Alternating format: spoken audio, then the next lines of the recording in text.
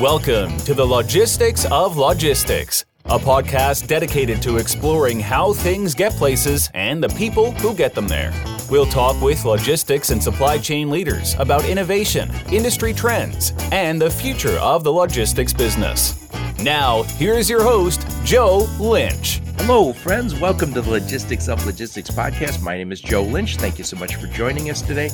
Today's topic is the SwanLeap story with my friend Brad Hollister. How's it going, Brad? Good afternoon, Joe.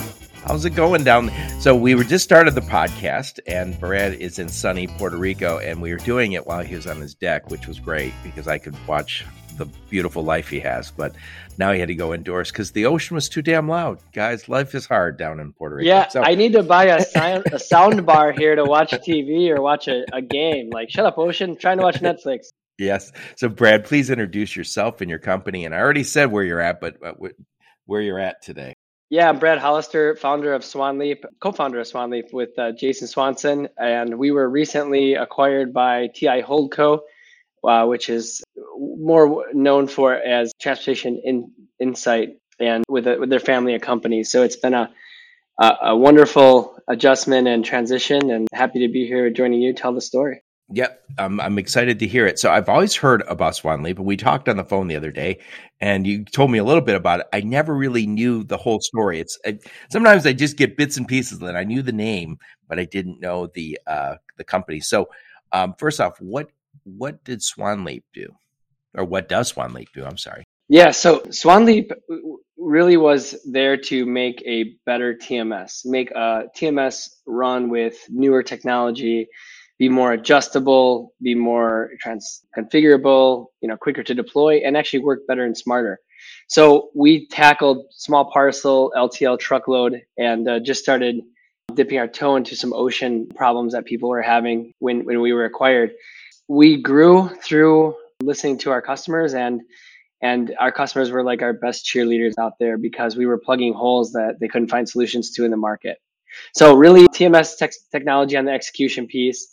We also helped to receive the freight bills, had some automation around freight payment audit, and then helped to also line them up with other known providers in the market.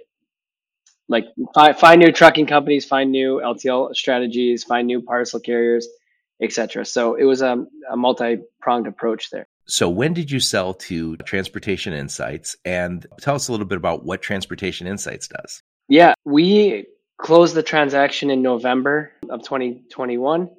And TI really was like our big brother, right? I mean, they did a lot of what we did. They didn't have as much proprietary tech, but the list of clients is, as impressive as you can imagine. They're a pretty big company. They're a big company, big, right? Yeah. Yep. Are they publicly traded? No, they're not publicly traded. There's two primary founders that came together, had two uber successful companies. NTG, which is Nolan Transportation Group. Kevin Nolan is very well known in our industry. And Paul Thompson at TI had the vision to come together and make really that your traditional freight brokerage, mostly truckload brokerage on the NTG side. Of course, they've expanded as they've had success. And then Paul Thompson coming alongside with that more advisory role, that more support role for big shippers. That was a service that TI really provided and that SwanLeap provided really. And we came at it we were a much smaller company with our own, kind of growing, building our own tech as we went. And TI went a lot faster, grew a lot faster, a lot more mature than us. And to see all of this come together was, to me, a no-brainer and a really cool thing to be a part of. Excellent. Well, we'll talk more about that in a minute. But first, tell us a little bit about you. Where'd you grow up? Where'd you go to school? Give us some sense of you as a young person. Well, as I've traveled around the country and around the world, I realize people can pick up on the Midwestern accent. So from Wisconsin. We sound smarter for some reason. I don't know what it is about being from the Midwest. We just sound smarter. I mean, we're better looking. That's given. But we just sound smarter. That's what we say, right? But there's a good chance I'll throw out a few you betchas and things. So it'll be a dead giveaway. But from Wisconsin, went to a University of Wisconsin school and really saw Midwestern values as really a good place to Did call you grow home. up in? Did you grow up in Wisconsin? Yep, I grew up in a little town named Lake Geneva, Wisconsin. Oh, I've been there. That is Yeah. a cool city. Yeah, like no one's really from there, right? I mean, but Really, really, I was. really, really rich people are from there. Really rich people are from there, so we lived outside actually. We lived in the township, but you know, every kid in Lake Geneva grows up like renting boats and jet skis and you know, cleaning them and doing all that or working in restaurants. And so I wasn't different. I'm going to tell you my 2 cents about Lake Geneva, and I'd love to get your. I'm sure you know a lot more about it, but Lake Geneva it's a massive lake. You can't see across it. It is a humongous lake. It's beautiful. There can't be many more beautiful lakes on earth than that. And what's about 90 minutes from Chicago. And so you had a lot of wealthy people from Chicagoland would have cottages. I'm air quotes cottages, mansions on Lake Geneva. And then when there was the Chicago fire, one of the great Chicago fires, some families just left Chicago permanently because it burned down too often and stayed in Lake Geneva. And I think at one time, not so long ago, you had 4 or 5 families who were on the Forbes 400 living on Lake Geneva. And when you, by the way, my in-laws live not far from there. So I would go from their lake, which is absolutely gorgeous. Wisconsin's known for this. Go from their lake over to Lake Geneva, and there's nice restaurants and bars. My sister-in-law got married on that lake. And it's kind of weird because it looks like a small town. You're wandering around, but then there's stock brokerages and lawyers everywhere. And you're like, what Capital kind of P small firms. town Yeah. is this? What's Yeah. the kind of small town in Wisconsin is this? There's a ton of local rumors about Lake Geneva. Like Oprah Winfrey lives there. I mean, the Wrigley family still has a The presence. Harris family is there. Yep. Harris. Richard Dreyhouse just passed away, and his house went up, and it sold in like a week. It was 42 million. So it's funny when I read like Paris Hilton bought a house in Park City for 5 million. I'm thinking like I don't even know if you can get on Lake Geneva for 5 million anymore. Actually, Park City's up. Paris Hilton's now in Traverse City. She married a guy from Chicagoland, but his grandpa was the mayor or the governor here. So Paris Hilton's been in Michigan a lot lately. Traverse City, but that is an absolutely beautiful area. So you grew up there. Now, did you play sports? Did you work? Yeah. What was your story as a young person? Yeah, I played Olympic development soccer, which was pretty cool, and then went off for Team Wisconsin, and then I went off and wrestled in college, folk style wrestling. Wow. Did freestyle and Greco as well, and then I actually started playing soccer again after college, and I actually had a tryout with I played semi-pro, but I had a tryout with a team in Brazil, and I didn't make it, but it was a really cool experience. Well, you're playing at a super high level. And I will say this, I've said it before on my podcast, I've said it many times. I always think people who play sports, even if you never played at that high level that you did, they learn to grind, they learn to win, they learn to lose, we learn to play as a team. And I think back to just the little league football, little league hockey that I playing all through school. It was so important. And I always remember my dad and mom used to always say, you're never going to play pros. Even though kids don't want to hear that, you're like, I'm going to play pro hockey or whatever. Not even close to that. But I was never allowed to miss practice. I was never allowed to be a bad teammate. Was not allowed. And I think that is an invaluable lesson for young people. Yeah, I mean, the commitment to the team is really important, right? Like we still make our kids go if they're hurt or sick. They have to go and watch, which today, my dad used to just tell us, oh, you have a game on Saturday. Good luck. I hope you have fun, right? Like that's how it used to be. And now, I mean, there's parents that drive their kids to practices and watch. It's like, I can't believe it. But, we make our kids go even if they're hurt or sick or can't play. And that means that we have to drive an hour to a game that our kids isn't playing it. But, you can make it a social event too. So I want to maybe kick off a quick story regarding wrestling that really sets the tide for this podcast. After college wrestling, first of all, I was about ready to quit because I went to a top 3 in the nation Division 3 school, lacrosse. And so we would beat Division 1 teams like pretty much every time. Okay.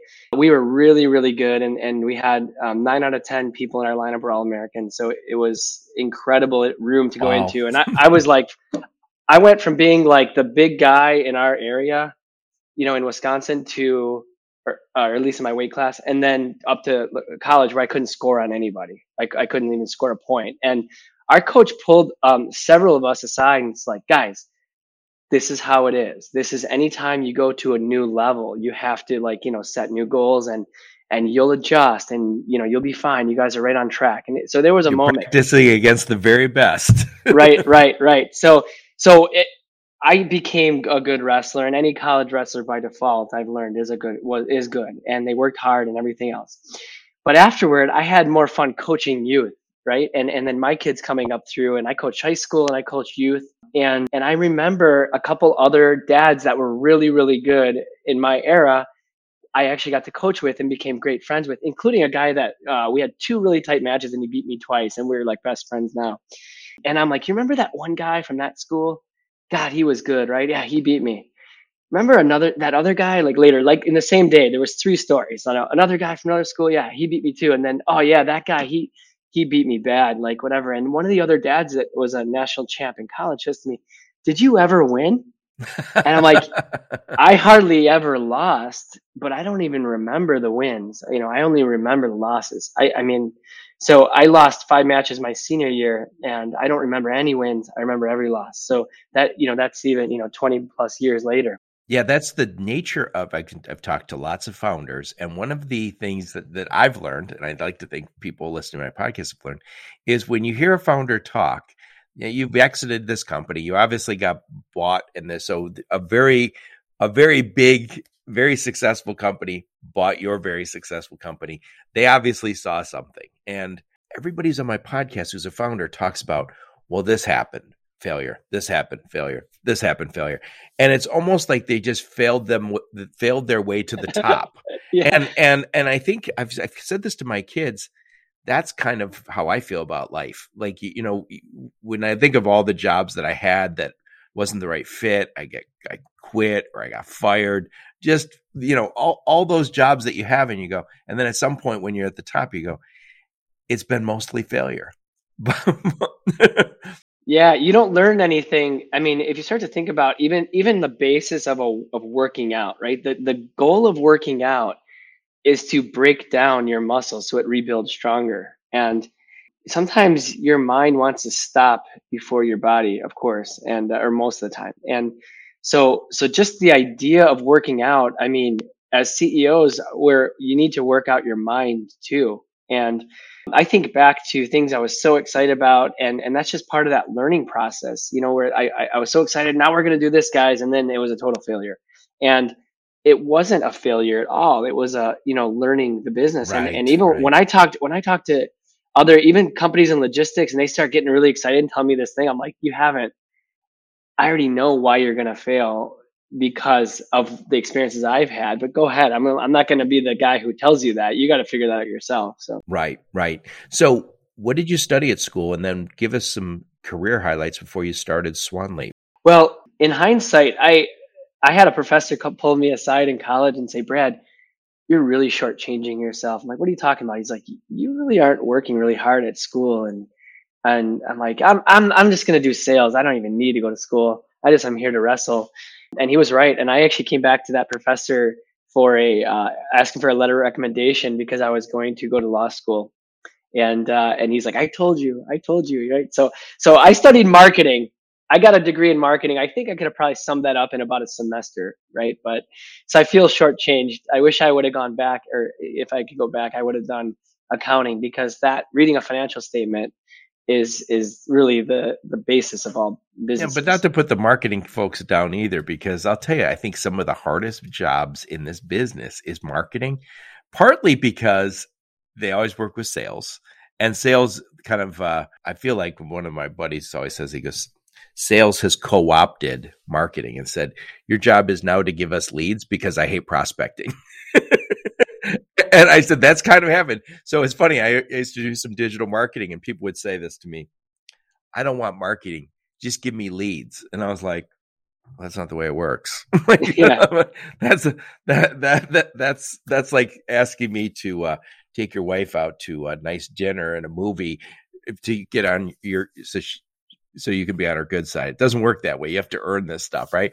And marketing's hard. I mean, writing those articles, content is maybe the hardest thing going on in this business, besides the coding. Because right? valuable content, right? Because it has to be Good have content. value. Good content like you're listening to right now. Yeah, that's right. Not easy. And I can blather on a lot easier than I've written probably 1,000 pages of content. It's easier to talk. Yeah, that's right. So you went for marketing. What was your first gig out of school? So I worked at a country club in Lake Geneva, pretty exclusive, and became friends with a lot of the members. And so I took a list of the 20 members I was closest to and wrote them a letter asking for a letter recommendation. Now, I look back at that, I think, gosh, how times have changed. I couldn't imagine any college kid doing that today, but that's how, we had to do it in the 90s, right? The olden days. So I wrote all these.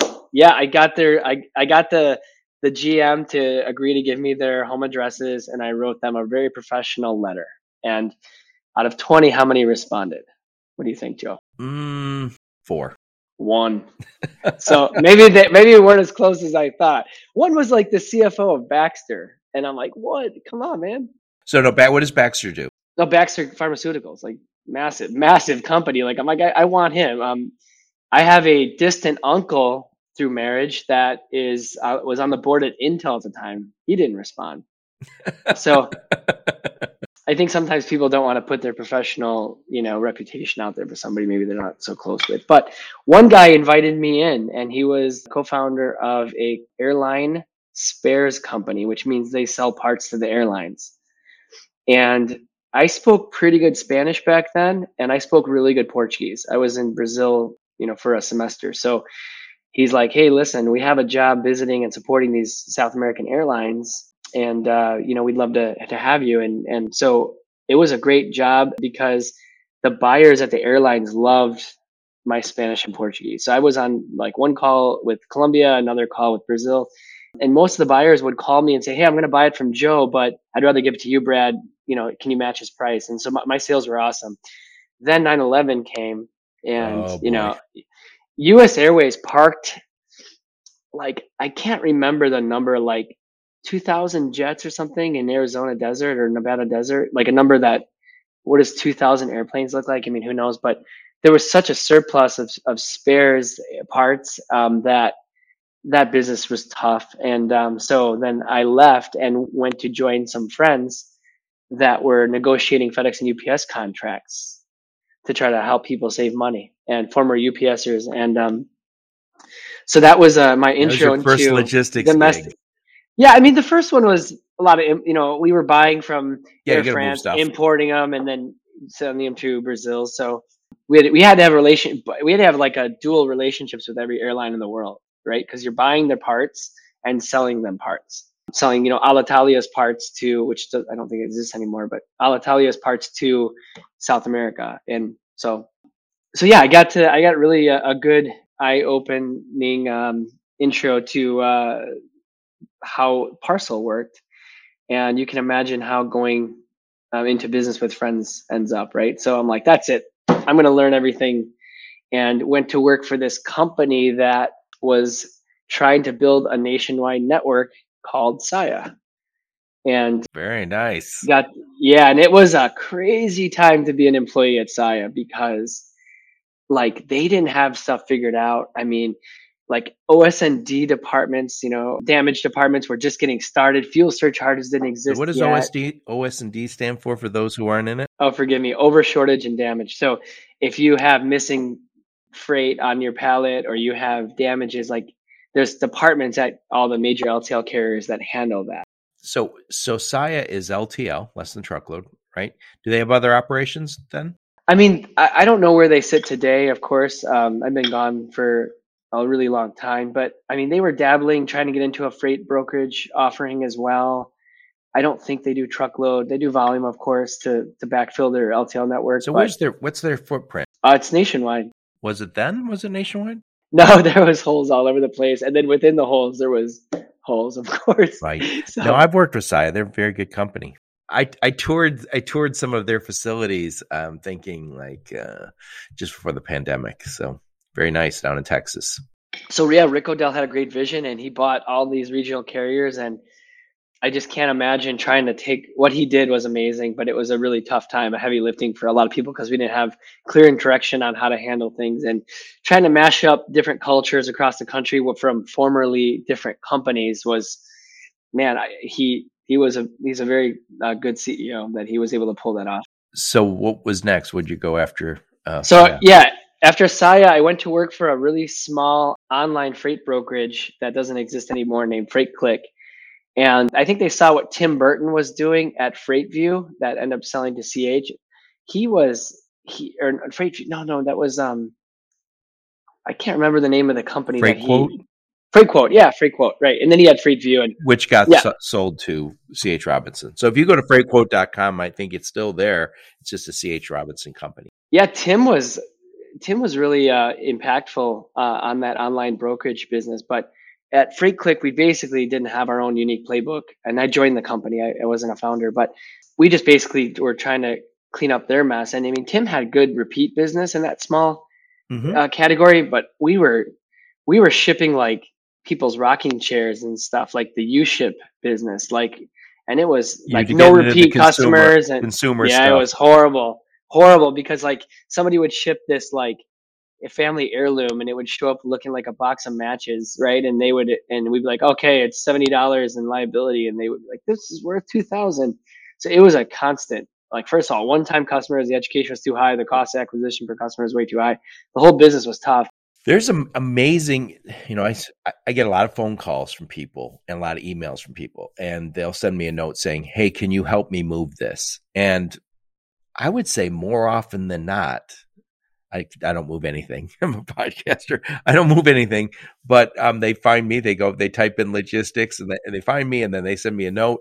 And I would say 60-70% is consumers. And they want to move, just as you said, heirlooms. Yeah. They want to move. I'm moving from Florida to here, and I can't find a truck. I'm like, oh gosh. I try and respond, but it's not easy. I refer everybody to U-ship because I think U-ship has got that market. I think it's this big. It's a good sized market. U-ship has it.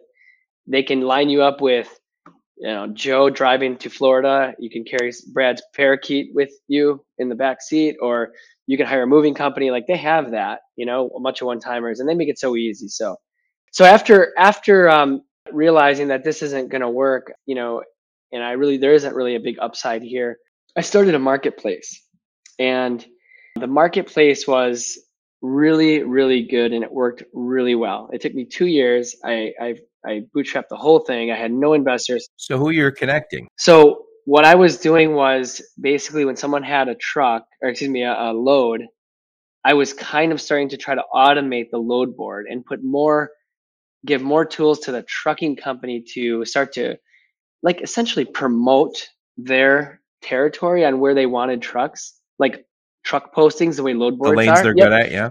Yeah, but then the vision was that if I put a truckload in, then it would automatically start to recommend new providers and new partners. And then I could connect with them in much like a LinkedIn fashion, connect. And then I now would see that they're a trusted partner, and I could chat with them. It was awesome. And I had a really big company, a huge automotive supplier, using the system. And I had some of the early investors of Echo are down in Arlington Heights, some of their private wealth. The investors of the firm that invested in Echo, those individuals have their money. Those are Chicago guys, right? Chicago guys. They were going to give me money that the Arlington Heights private wealth office was going to give me $2 million. And I was on my way to sign the term sheet, and I was really excited. But on my way out, I made the mistake of looking to see who's logged in. And I see no one logged in for 3 days. And I was like, what's going on? So, okay, I'm thinking I'll call them in the car. I'm thinking there's like a bug or something, right? And I got a hold of them, and I'm like, they were doing about 100 million in truckload. I'd rather not say the name of the company, and I'm like, what's going on? Like, is there something wrong? They're like, no, it's everything's awesome. We love it. We're saving a ton of money, a couple $100 a truckload. Just right now, we got to get all these orders out. We're so busy. It's the end of the month. And I'm like, thinking to myself, whoa, I would think that now's the time you need to use the system. And I started to really understand, like just by hearing that sentence over the course of the next 20 minutes, the way that large companies procure freight, right? There's planning departments, there's forecasts, there's contracted rates, there's static routing. And to use a separate system is a lot of work. And it's outside of the current process. So I drove down to this meeting and I said, guys, I told them the story and I'm like, this isn't going to work. And I don't want to do this deal. It's going to fail. And they said, and remind you, like I hadn't had an income in 2 years. Like I burned all of my 401k, all of it, and all of my IRAs that I saved well as a young man, but all of it was gone because I was living on it. I had kids and rented a house. And so I literally got down to that meeting and was like, I can't put my name on this. I know it's going to fail. And I know this isn't my last thing. And they said, no, Brad, we don't agree with you. We think that you sold us and this is the future. This is going to replace brokerage. And we're going to do this deal with or without you. I'm like, you can have it. And I signed away my rights to all of it and gave them the source code. So what'd you do after that? So then I'm like, what am I going to do now? Right. So I went back to start helping people save money on small parcel. And then I had somebody that wanted to help them with their LTL. The problem with that, when you're out of your house doing that is, first of all, you have to do the prepayment audit because you got to know what's coming in on the bills, right? You got to know if they ship something. You got to have a tech so that you know what they shipped.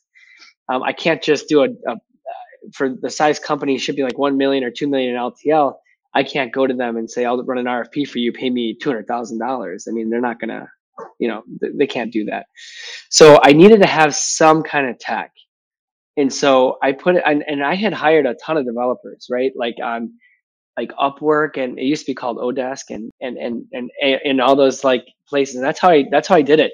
I probably haven't had employed at this point, probably 25 like developers from all over the world that I was paying via PayPal and everything. So I got to know a little bit. I'm not a developer, but I met a guy on Craigslist Madison and I started showing him what I had as far as I just needed like a little LTL rater. I called MercuryGate. I needed some little tool and they're telling me it's like 50,000 startup. Right. Right. And I'm like, man, are you kidding me? Like I can't even pay my bills. Like this is a non-starter. If you had told me 5,000 startup, I couldn't have done that.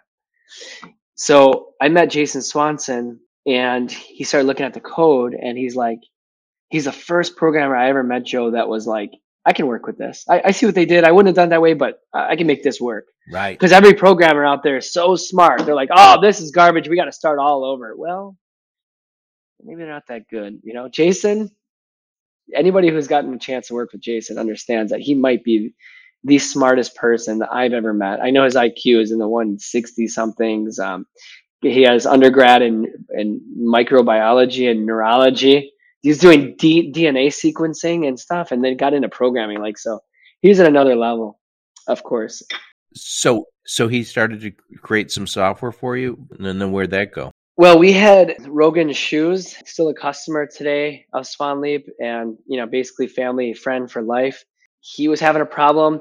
We were so accidentally in the right place at the right time, but Jason first of all was able to use new technology. We didn't know how any other TMSs worked. We didn't even know that you load tables. We didn't know any of that. So what we designed with Rogan's was they were doing omni-channel, this little shoe chain with I think they have 40 stores. They were doing omni-channel before that was even a thing. They were actually faxing. They were like, okay, in store 6, we have 10 pairs. In store 4, we got 2. Let's ship from store 6. And then they would fax the UPS label to that store. And he told me they got in trouble from UPS for faxing labels because they weren't able to be read by the scanners anymore. But so what we were doing with them was we were helping them balance their inventory. So if someone went to the catalog or went to to the store and they didn't have your size, we know where the shoe is going to ship. We know what's being shipped. We just don't know where it's shipping from. So we have to solve this puzzle. So what we did was we then would hit their inventory table and pull back with some very basic logic. which store is going to get that order. Okay. Now we Right. have origin zip, destination zip, and product weight and size.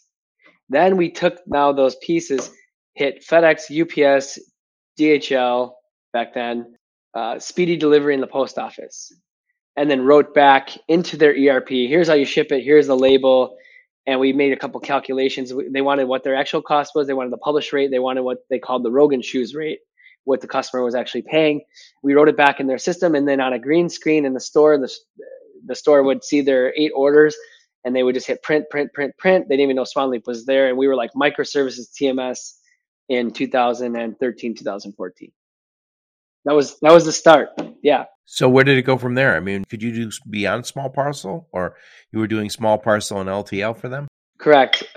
Just small parcel. And then we had another e-commerce company that had some similar challenges getting their system to work. They had just installed NetSuite and they needed a tech to kind of do that logic planning. And we were sitting there watching them plan their loads, or watching the people ship. And they were a small company doing probably 1,000 a day or 1,500 packages a day. And we're watching this person, and he was supposed to, any order that came in under 5 pounds, he was supposed to check the post office rate to see which was better, right? And we're watching him. We're shadowing, watching what he's doing to try to automate it. And all of a sudden, I'm like, wait, that was like 3 pounds. You're supposed to check the post office. He's like, yeah, I know, but I got to get these orders out. I can't do that right now. Like, so we've watched all this happen, right? So we implemented our TMS there. It was an e-commerce company, and that was successful. And then we launched a printer that was doing LTL and truckload. So then we, were able to really, with those first 3 customers, have small parcel licked, LTL licked, truckload licked, and we even had like the bidding, what we talked about in the spot market integration. So it was really a powerful solution. And those was that all in one? So like if I said, hey, I want to ship this, it would tell me, Joe, that's got to go LTL. This Correct. one goes small parcel. This goes truckload. It's interesting. I gotta tell you, I worked at a third-party logistics company, and we did a lot of mostly less than truckload, but we had customers who did that small parcel, and we had customers that did truckload. And it was, for a long time, we talked to a lot of different technology providers. Can we do all 3 in one system? And the answer is always, yeah, of course. And the answer in reality was, no, we can't do that. Yeah. And I remember going through that. And then we messed around with some add-ons. It was not perfect, but for one of our customers, we were able to, if you put it in there, it would say that should go small parcel. This should go to LTL. But what's also interesting is you mentioned UPS versus FedEx versus USPS, post office. And then you mentioned Speedy. I think this is where we're heading, I think, is there's like a whole bunch of regional small parcel companies. Lasership just kind of started that consolidation. I think we're going to see those 5 or 6 that'll soon be, in my mind, national companies that are hopefully in one system, because it's a pain in the butt sometimes when, like in less than truckload, I can pick the right carrier. I pick the Saia to go in the lanes that Saia's best in, and I pick Holland for the lanes that Holland's best in. Didn't always have that opportunity with the small parcel, and that drives you crazy. Yeah, and I mean, it's easy to, when you see this side of advising people how to interact with FedEx and UPS, there's a whole sub industry that I think doesn't treat FedEx and UPS so nicely. And I think it's important to remember how good they really are. I mean, the idea that you can, at 3:30, you can start thinking about something, right? And have it to your, door in the morning, or even like more crazy, 3:30, 4 o'clock in Seattle, you could have something in Miami by 9. That's insane. That's crazy. And so the networks are good, right? But I mean, they're absolutely stress tests. So it's easy to find, a couple of things that fall off on the network. But the challenge at FedEx and UPS has had, I mean, just their business challenges are almost like never ending, because they have network issues, they have location issues. They have, I don't know if you know this, but like most terminals like get complete, like there's zoning committees that are out there with like, or people petitioning the zoning committees with like pitchforks and torches like for no terminals in any cities. And like, I mean, it's almost like FedEx and UPS. I think about union issues. I mean, when you say terminals, you mean that's where their locations, where their distribution centers, in effect. yeah, I mean, every LTL carrier and every parcel carrier has to have a terminal with trucks in and out, and nobody wants that in their neighborhood. So Right, like, so I'm just thinking about all the possible business challenges that FedEx and UPS have, even beyond the service. I think what's also interesting, and again, I can say this having done the less than truckload, is we talk to less than truckload carrier, and they'd say, I give them these are the lanes that we're going to move for this new customer. And they have lanes that they're making a little less in, a little more in this one, a little less in this one. So they rate that. They give us the rates, and we put that into the tariffs into our system. And then we go to the next one and they say, here's what I'm good at. Here's what I'm bad at. Right. And so they price that all out. And then the only business you win is the business where you have low margin. And so at a certain point, if you're a less than truckload carrier, you're like, why am I talking to these guys who are putting me into a system that only lets me win low margin business? Well, I would say that what you just said is absolutely true. Like 7-8 years ago, yeah, I think what's happening now is there's an expectation that rate shopping and automation of rate shopping is the standard today. That's clear. Not amongst the the leading companies like Manhattan, Blue Yonder, SAP, Oracle. Like those four, I would say, are the leaders. That doesn't happen yet. They haven't really evolved in a long time, but I think anybody up and coming is automatically rate shopping. But second, I think LTL carriers have also gotten a lot better of understanding their true cost to serve. Really, when you start, they did some things, and I went round and round with many VPs and many pricing departments when they started like talking about, oh, we're losing money on this customer. I'm like, you're not, because you're applying. First of all, they're shipping full truckloads of LTL, so you can't apply your same marginal pickup cost. And then where are they delivering? Are they delivering to rural areas? Are they delivering to DCs? Like you're already going there anyway. So back in the day, Conway was trying to convince me that they were losing money on New Balance's business. I'm like, there's no way you guys are. Like, first of all, the rates aren't that good, but second, you guys are backing up a trailer and then you're shipping to another DC. Like it's basically a truckload move. I love Conway, and they did such a good job for me. The old Conway, now it's XPO. We did a little bit of business with them, certainly 8 figures, right? But what was crazy is they were never inexpensive, and I don't blame them. And one of the things, I lived right by their headquarters. They're headquartered in Ann Arbor at that time. And I would talk to people who worked there at cocktail parties or whatever. They weren't from this business. They were more coding people. And they would always say, it's kind of scary because the fastest growing part of this goes back 10 years ago. Fastest growing part of this business is freight brokerage, 3PL, 3PL and broker, and it's low margin. And I was like, I used to say all the time, they would never assign a salesperson to our account. And I was like, I get it, because they don't want to grow business with us. And, that's. Well, FedEx and UPS did some cool things, I thought, that should have been picked up by LTL carriers it kind of like looked at example FedEx UPS did. They were only assigning a rep to any companies under a moving number. It was 50,000 sometimes, it was 75,000 sometimes, 100,000 sometimes, which I think that would have been made sense for LTL carriers. They never really followed suit. I mean, Sai at the time had I remember the astonishing numbers when I left in 2008. I think 51% of the business came from 6 national sales reps, and 49% of the business came from 250 reps with cars and expense accounts and everything on the streets. So I thought that was a really interesting tale, right? Because I would think that as an LTL carrier that you would be wanting to say anybody under $500,000, let's let them find a freight broker on their own and not service them at all. I mean, because the cost of service is too high. I think they've done that. I think, they've said this is strategic business where we're going to have a sales guy. And I think this is where brokers and 3PLs fit our model. And it has to, I can also say this, when I was I'm an automotive guy originally.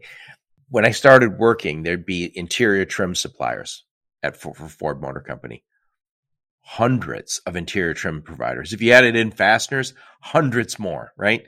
So at some point they said, we're going to go from several hundred to 30, then to 20, then to 12, then to 6, then to 3. And now I suspect they're at 4 or 5. Okay. But I remember being part of that weeding out process. I worked for a company and I was an engineer, and I remember they said, we're number 7 and they're weeding down to 6. We all knew who we were, and we got bought by number 6. And I remember when I got into the third party logistics business and they said, oh yeah, USF Holland works with hundreds of 3PLs. I thought, not for long they don't. Yeah, that's not right. for long they don't. Yeah. And I could see the nature of less than truckload is a little different than truckload in that the top 25 players have 90% of the business, and the top 10, I think, have 80% of the business.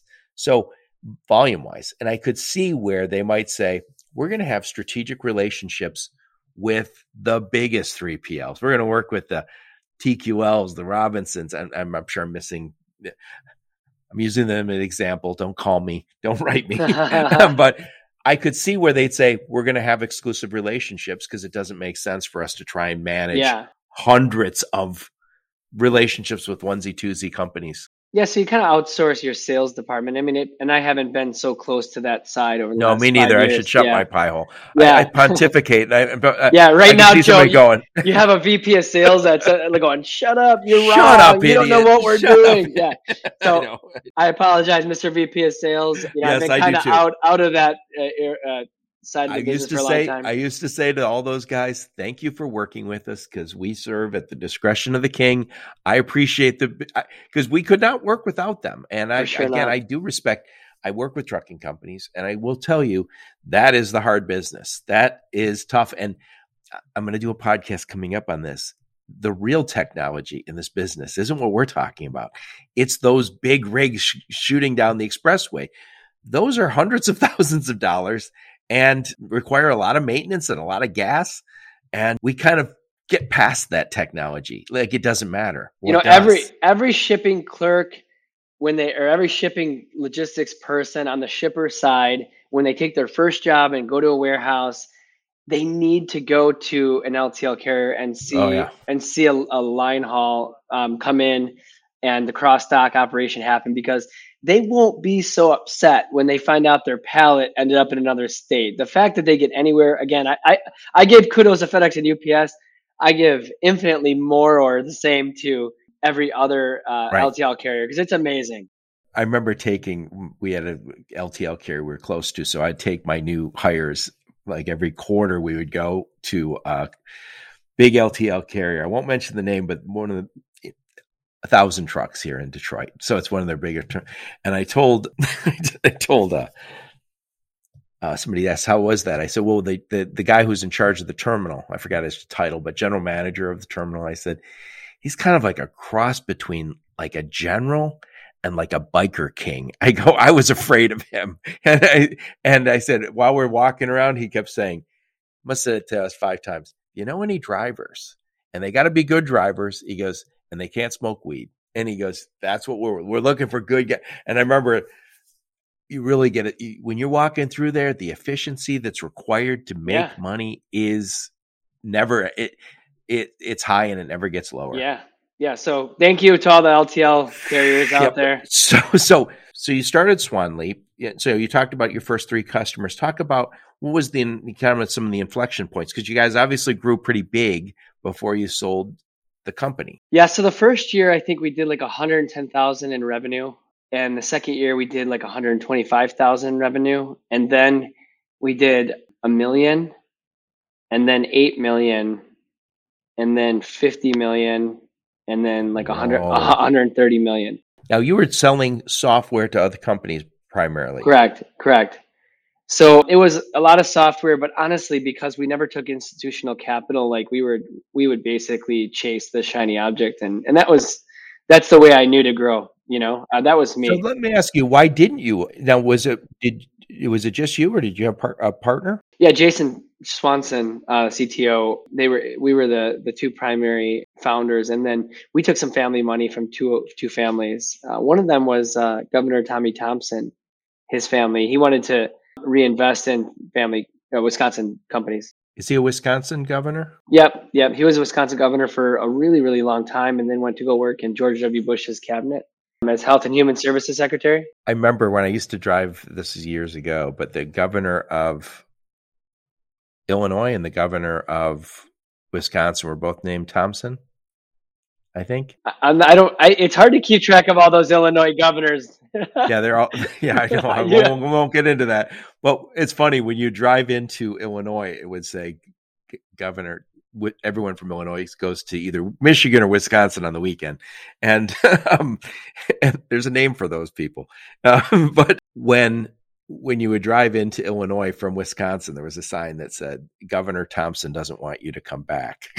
meaning the governor from Wisconsin was saying this, like, move your business to Wisconsin. That's funny. Wonderful place. But anyway, so why didn't you take money from VCs? Well, I mean, there's certainly a lot of folks out there that'll tell you if you don't need to take money, don't, right? And we right? can't listen to I'm just them. curious what your reasons were. There's a lot of people that say that, and we had a business that worked. Every new customer that we got, we hired new developers. And Jason Swanson has, he still is working like 80-hour weeks. 8 years later, he doesn't have a burnout. I mean, we can talk about burnout toward the end, but I just took, with this kind of my background we talked about earlier, like the wrestler and all that kind of, I really have a huge distaste for comfort, right? Like, I think to be good, you need to constantly be uncomfortable, and meaning in all areas of your life, including your work. And so I only knew that as we had success, that we're on the right track. I need to work harder and harder and harder. So I just took on more and more and more. And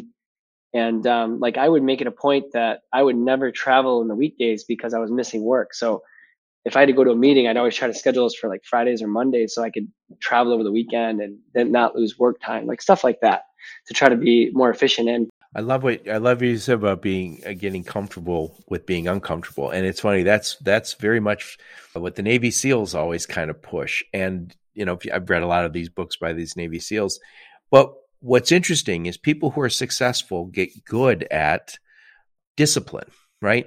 They also, by the time you became very successful early on, you got used to having uncomfortable conversations with people, employees, customers that you might have said, you're not a good fit for us anymore, letting people go, unfortunate part of the job, but also just the discipline that you just talked about. You were hard on yourself. Yeah. And so probably expected a lot from everyone around you. To be successful, you've got to really get uncomfortable. I mean, you have to get very comfortable with being uncomfortable. Which means you push yourself. And there's a downside to that. I think you're going to get to that. Yeah. I mean, it certainly is tough, and it's getting tougher and tougher in this era, because you can't almost have an uncomfortable conversation with somebody today in business. You have to kind of dance around direct candor. I mean, it's tough, right? And so one of the things I always looked for, and I didn't figure this out until like the last 3 years of the company, what I'm looking for in a candidate to be on our team is somebody that has a pursuit for improvement in their life, in their personal life. Because if you give me, I remember we interviewed a guy that I was going to hire, and he came from this really big orange company in Wisconsin. And I was so excited about him on paper and his credentials, and I really liked the guy.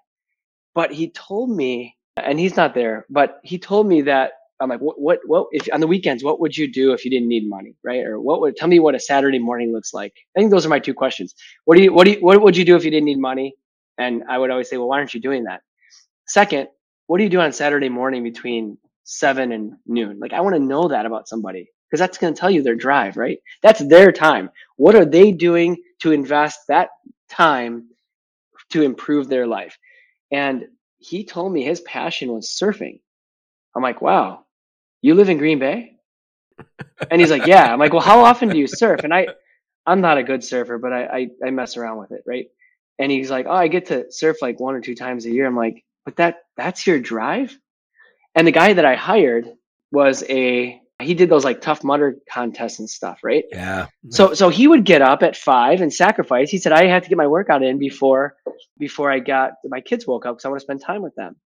And I hired him because of that answer, because like that was a pursuit of improvement. So now my thinking is, and I've seen this on with my management style and my drive. It's not easy to be around. It's tough. You're always pushing yourself to be better, and admitting when you make mistakes quick, and then and embracing the mistake and moving on, right? And if you have somebody that's in a pursuit, maybe a pursuit to learn a language, a pursuit to, become a vegan. I mean, I'm not a vegan, but I respect people that have the discipline to pursue avenues like that because they believe it's good for their body or the earth or whatever.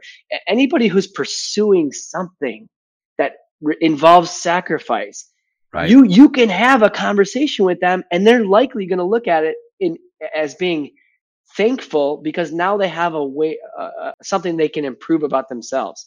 I have so much respect for all athletes, but especially the individual sport athletes. I mean, if you gave me a wrestler or a swimmer, I would say they're equal in terms of the mental toughness, the adversity, all of it. And all of the sports are that way, So that's what I look for. And it doesn't have to be sports. I don't think that's fair to say only athletes, but anybody who's pursuing improvement. It's some sort of mastery that they're attempting. And I think that is super important. And, not to pontificate about what you should do in your life, but I just went to some class reunions. My sister's a year younger than me, so I went to her class reunion, went to another, my own. And you go to as you get a little older, one of the things I said is you got to stay healthy. You got to stay vibrant. Like I think a lot of us, myself included, I gained weight during COVID. Now I'm trying to get to the gym and get that off, right? It feels horrible, right? But you got to stay healthy because you get to a class reunion and you go, holy God, look at people limping around. Like some people aren't healthy. And that you got to stay healthy in mind and body. Secondly, you got to keep your relationships going. But one of the third things I'm really think is important is you have to have something that drives you in this life, something that, because by the way, this is also where the United States and many people who are listening are in the United States is becoming a wealthy country. Many people can retire early, and that's good. Brad, somebody could say, good for you, Brad. You retired. You got your company bought. You have enough money. Now you can be a slouch and drink yourself to death or whatever bad habits you get in. But I suspect that's not what you're going to do because you've got habits that you've built up over time. You have to have something that drives you. And I've said to my kids many times as they grow up, I said, making a lot of money is great. Having career success is great. I said, but there's lots of people who are successful because they wanted to paint and they're painting every day. Yeah. Or they wanted to start a ministry and they started it. They're making a difference. Whatever you're into, make it your passion, make it your life, make it worthy of you. The other thing is here's how I feel today. And I feel that I have an obligation to inspire people around me to pursue exactly that, Joe. Like whatever greatness is in them, that I can say, look what I did. Don't forget, I missed rent payments. I couldn't make payments, all these things that we went through. My 15-year-old, we do about 5 ski trips a year. So, I mean, you guys can imagine it's pretty expensive. It's probably with all the travel, I use my airline miles to put them in the back. Right. And then, and we do a lot of trips because there's nothing that bonds, I found for me and our family, nothing that bonds the family like skiing because you have so much downtime on the chairlifts. Very nice. So he doesn't believe me when I tell him during those days, we bought a zoo pass to the Milwaukee County Zoo. And there was times that my wife and I had to talk about if we had enough money for gas to get to the zoo. That is not a joke. And he's like, yeah, right, Dad. Yeah, right. And that is true. And so I need to make them understand that I can't sit and be complacent. First of all, it's not in me. But second, I need to continue because I have to outperform them in school and I have to outperform them in all the areas of their life. So I can push them and say, hey, look, the 15-year-old, he's wrestling in high school now. And I send him my runs. I'm like, did you do a 5-mile run today? Why? Why didn't you do your run? Like, I'm a little harder on him than I am an employee, but because he knows I'm holding him to a high standard. I was a good wrestler in high school. I didn't enjoy it very much, but no one does. Being a chubby kid, I remember I always had to wrestle against the kid who was a year older than me, and I always remember the guy I wrestled against. I'm just this chubby kid, and he's got a beard and mustache. I was thinking, I know him. Like he flunked like 3 times. Like he's a man.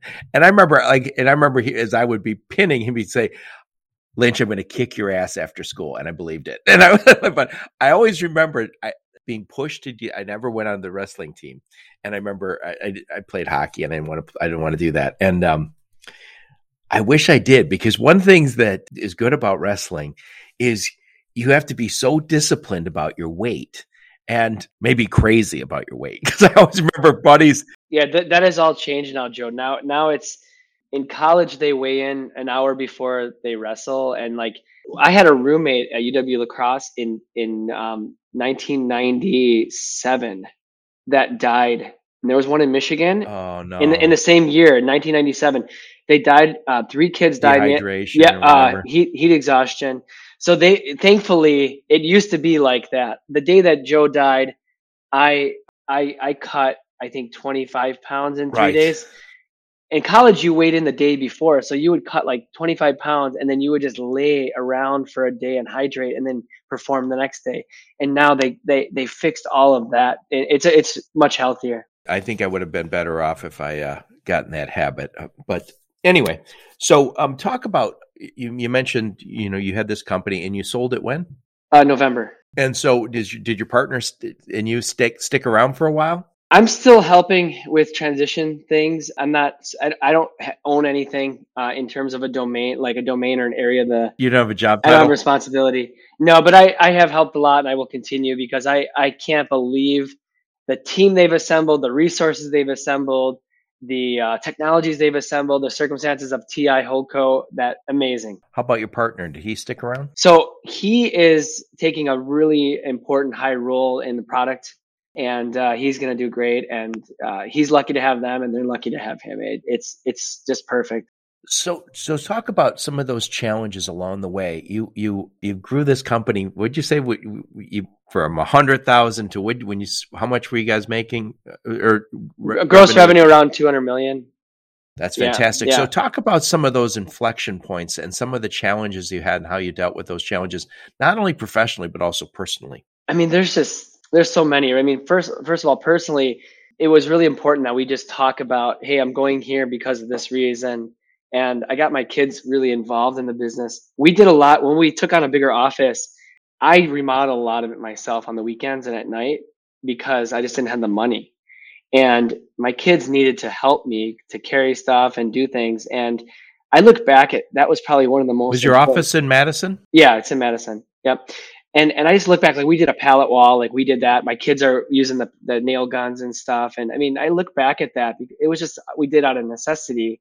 Like many of us probably, children of the 70s probably went to work with our parents if we were blue collar. But you start to think about that's what shapes you as a person, actually. So the lessons there. So that's the challenge sometimes when you're too successful, you say to your kids, I don't want you to have to go through what I did, but that's what made you successful. Yeah. I mean, I absolutely want them to go through what I did, my, when we achieved the Inc. #1 spot, we flew all my kids to the Inc. conference because. What year was that? 2018. So you're the fastest growing company on Inc.'s list. Correct. Inc. 5000, Inc. #1. Now there was quite a number of logistics companies that made that list this year. I want to say 70 or something. Okay. A lot of them did very well. It was our time, but you did it 2018. That's incredible to make that. Yeah. Flexport was there with us. They were like number 6. They were good. And we beat Pop Sockets, which remember Pop Sockets. I don't know that. That's the thing that goes on the back of your phone. You remember Yes. Yeah. So I called, I talked to the CEO, he's in Colorado, and I'm like, can you make Inc. #1 Pop Sockets for us? And he thought that was pretty funny. Yeah. Yeah. No, but so I took my kids to the conference, my whole family, and they got to celebrate all the work they put in too. And my son, the 15-year-old, he worked for us in, for I think in 2015 or 2016, and we couldn't pay him because he was underage.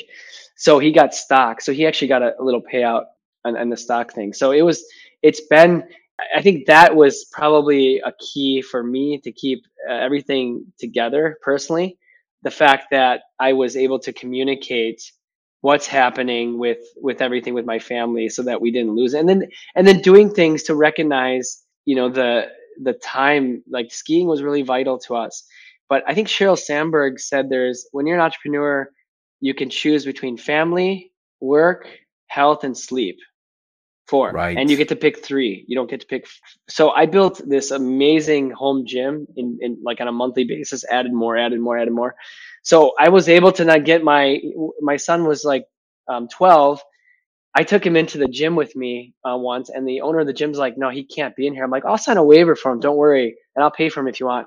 But he's like, no, he just can't be in here. I don't allow it. I'm like, well, fine. I mean, I need him with me if I'm going to work out because I got to leave for a trip on Monday and, or whatever. So we ended up, my wife and my son and I, and then even like my younger son who was like 8, he would work out with us because, and not that I want him, doing all the things, but I mean, it was just really good Getting used to time the bonding. grind. Yeah. And bonding, and so I think as an entrepreneur, if you have that kind of commitment to your work, especially a founder in a startup and a scrappy company like SwanLeap always was just a scrappy company, you have to recognize your surroundings and understand, that you're going to make some sacrifices in your relationships, both family and personal, but you got to do the best you can to balance that on your way into work. Make an effort to not completely let that succumb. So you tried to keep your health your health and your family on that side. So how did you manage like adversity? You had to have tons of it along the way. How did you manage that at work? I mean, I'm pretty candid with people, and so I just had a situation yesterday where one of our customers reached out and copied me in an email because he hadn't heard a response, right? So I had to reach out to, actually, it was our first employee that didn't respond to this 3 emails. And I said, hey, imagine how this feels from the customer. Imagine how it feels from me getting this email. I'm in Puerto Rico. I don't want this email. The customer wants a response. I don't care if you have a reason. It just doesn't feel good to the customer and it doesn't feel good to me. So like I found that's a really good way to manage today, is to just explain from the other side. Help them understand. This lady's mad. She's wrong, but she's mad. But you don't know if she got, there's Right. bad news about her parents or, there's family stuff. You don't know. And she's maybe looking at you as the outlet. So just pick up the phone, man, and call people when there's adversity and deal with it. Understand that we're all dealing with stuff and like, go into it that way. Right. And that's a learning process. No matter how good you are on your journey of that, approach in business, you can always be better, Right. including me. Like I've flown off the deep end on stuff that I was completely wrong about. And then I got to go back and apologize. Like, but apologizing quick is important. Yeah, I think, Brad, there's a spectrum. On one far end, people are too soft on underlings and coworkers and partners and everybody, and not particularly candid. Like, no, Brad, just kind of real soft, and that's wrong. And then there's the other side, which is like the overreaction and anger and I think we all come from one side or the other, and you have to moderate it and get it to that sweet spot. And I think my feeling is always kind of the same when the situations I run into is try and be open and candid and kind. There's no reason I can't say, Brad, I really didn't like the way that went today. You're a great guy and I love working with you. Let's get this straight. So I don't want to go forward with resentment. I don't want you thinking that I was happy with that. And you might say, oh, okay, well, Joe, this is my own perspective. It doesn't have to be mean. It just has to be, there can be kindness and firmness at the same time. Yeah, that's important. I mean, just that balance. But I think helping people understand like where you're coming from and communicating expectations are probably the keys to running a fast growing organization. Because you certainly, when you have a startup, stuff's not in place. It's not structured. And communicating to people like, I know we were going to do this, but now we're going to do this, helps them to at least have confidence that there is a plan, Yep. So I know I'm going to lose you. So I want to wrap this up. So I wanted you to tell me what you think is what's next for the industry. What's next for your company, SwanLeap and TI? I know you can't speak in great detail on that now. Well, you can give us some. And then what's next for you? Yeah, I mean, it's really an exciting time all the way around. I mean, what these guys have done I have not seen in the industry, and with TI and the team they've assembled is just top notch all the way throughout. And what really solidified the direction for me was when I saw everything firsthand. And I mean, we were struggling to hire a salesperson. They were hiring 100 a week at one point. That's not an Right. exaggeration. And they had training You're like, I classes. think They I had, found my I'm like, part. I think you found the company I want to work with. yeah. So I mean, but I mean, just the not only the professional accolades of all of the leadership there, but also the people they are. You know, like I just it's an awesome organization. I think they have a good path. I think that I've reached the limit of my expertise with them in terms of my contribution to leading a company. Of course, I'm good with the startup structure. I don't like having meetings with anytime marketing comes out with and they're not doing this. I'm just saying for as an example, imagine a marketing message comes out and you got to meet with the lawyers and stuff first. Like that, I don't like that, right? I'm a startup guy. For me, I really thought like, hey, this is going to be good. It was a good exit, and I just want to maybe buy some rental properties and be at the beach. But it's been a month, and I have meetings, every day, of course, but I'm bored in terms of, not having a clear direction other than supporting, TI. I'm doing some business generation and development for them. I'm excited to share the message. But really what gets me excited, I've had a lot of people reach out to me, founders, and I'm really excited to try to just contribute advice to them. And that's where my focus is today. I mean, I'm not looking for money out of them or looking for anything for You my can always throw it out, advice. Brad. If you got Yeah. extra money, you just throw it out. Well, what I mean by that is like there's a lot of founders that are like kind of I can tell they're like, okay, but how much is it going to cost me? I'm like, no, you got to get a handbook, man. You got to do this. You got to communicate these expectations. And I've had some nice conversations with people and given them like really free advice based on what I've gone through and what I've I learned. think what you're talking about is so important because one of the things that makes the world works so well then is business. And I think what's been great in the last generation is you saw all these angel investors pop up, and they aren't just bringing money, they're bringing expertise. And I think what we've also seen with venture capitalists, and we've seen it with private equity, and we're seeing with people like yourself who've made successful exits, they're willing to share their knowledge. And I think we see companies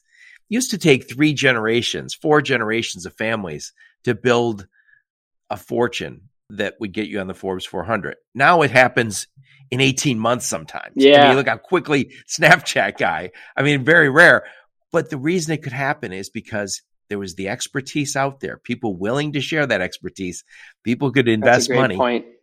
And there's people, and I think there's an armies of them now, people like yourself who've had successful exits who go, hey, Joe, I can tell you what's the next pitfall you're going to fall into before you fall into it. Let me let you know. Yeah, it's important to surround yourself. And that was, on the topic of capital raises, I think you can look at some of the the high flying companies right now in our space. And this is just my opinion. Like what Jet McCandless specifically has done is absolutely incredible, because one of the challenges that I had as I went through was like what it takes to be a founder and to get to 5 employees is a different skill set than it takes to get to 20 employees. Right. And the hardest thing for me was like, when we're in a room and we're basically underpaying people because we don't have any money, and all we can do is do this like rah, let's do it, let's change the world, and every startup is that way. But then you realize like, oh my gosh, Joe is running finances, but he's not going to get us to the next level. And we got to get it. And we got to hire Joe's boss. And that is so hard. And so like, I think anybody who's considering raising money out there, don't just look at the success of Jet McCandless and Project 44. Look at the fact that he has evolved from a startup guy willing to finance his condo to a multi-billion-dollar CEO. That's almost impossible. Most of the multi-billion-dollar CEOs are hired MBAs that went through all of this training and were VPs at major companies before and then hired in. Now it's that is very rare. And it's interesting. Even Bill Gates, maybe one of the most successful people on earth, I'll give Jet some time. He's on his heels. He's on his right. He's on his way. Yeah, Jet, keep up the good work. And Jet's supposed to be on my podcast soon, hopefully. We went to, you look at Bill Gates, he became the CEO of that company. He was the founder, then he became the CEO. He demoted himself to the chief technical officer, and he said, because I enjoyed it more. Yeah. But the fact that he was able to build that company, just like, as you mentioned, Jet, going from scrappy startup to funded. And by the way, it's not just him saying, I'm going to be the CEO. It's a whole bunch of other partners that are in there saying, we still want you to run this place. So that's impressive. Well, here's where I think the genius of that story is, right? And this applies to a lot of other companies. So for all the other founders that are super successful going, Brad, what about me? Like, yeah, I know I just, Project 44 is in the news last week. So, but here's the thing. They've pivoted a lot in their offering and their message, first of all. So I give him tons of credit for that. Okay, that's awesome. But second, he's been able to surround himself with such top-notch leadership and advisors that's where the genius was, right? And that's where I feel that SwanLeap could have done better, where we should have brought in a more senior leadership earlier on. We just didn't have the money. So that's what my advice is. We kind of wrap up here, Joe. Like, my advice to any tech company out there is, take money, but even if you don't need the money, because you can't do it alone. You can't continue to do this, right? Like, if you thinking back to wrestling, just to kind of full circle on that, there's a lot of teams in high school wrestling that have 5 or 6 guys in a row in the state finals. So you have 5 or 6 guys from like 130, 135, 140, 145, 152, 160. Those guys are all in the state finals because they, iron sharpens iron, I think is the expression. And that's what Jet did. And that's why Project 44 is worth $2.5 billion, because of the caliber of the people that continue to get involved in his organization. He probably didn't need the money. You got to bring in that expertise, those other perspectives. And that's good point. Yeah, that's why SwanLeap wasn't a $1 billion company. I think the tech was there. It was that we didn't have the right team to get us there. I think what you've done is pretty damn impressive. So I've joked about this every once in a while on my podcast. So I've talked to a lot of founders, and I was talking to a friend who was Ryan Schreiber, and I talked about this, and I said, there's people who make, these $1 billion companies. I said, that's impressive. I go, but the guy who lives down the street from you, who's got a company that's revenue is $10 million, he's done pretty well for himself. Yeah. Nobody's looking down and going, oh boy, he doesn't have $1 billion company. In some ways, his life is better. Yeah. You know me though. I don't think about that, right? I expected that success out of myself, and I only think about what I could have done different. And I hope to embark that on others. Yet. No, well, I want to embark those lessons on others. And right now my feeling is I can just kind of make those suggestions and recommendations and help people to learn from my success and failures. So what I'll do, Brad, is I'll put a link to your LinkedIn profile, and anybody who wants to reach out to you and talk to you about their biz or I love that. Yeah. Or hanging out in the sun in Puerto Rico or skiing, they can reach out to you. And I would highly recommend you guys connect with Brad. Very smart guy, very interesting guy. Brad, thank you so much for being on my podcast, and congrats on successful exit. Thanks. It was fun, Joe. I appreciate it. Now the hard part, you have to figure out what's next. Yeah, that's right. I got to stay ahead of my kids so they can't take me down. So thank you so much for being on my podcast. And thank all of you for listening to my podcast. Your support is very much appreciated. Until next time, onward and upward. You've been listening to the Logistics of Logistics podcast, where we engage in conversation with experts in the logistics field. For more details, visit thelogisticsoflogistics.com or follow Joe Lynch on LinkedIn.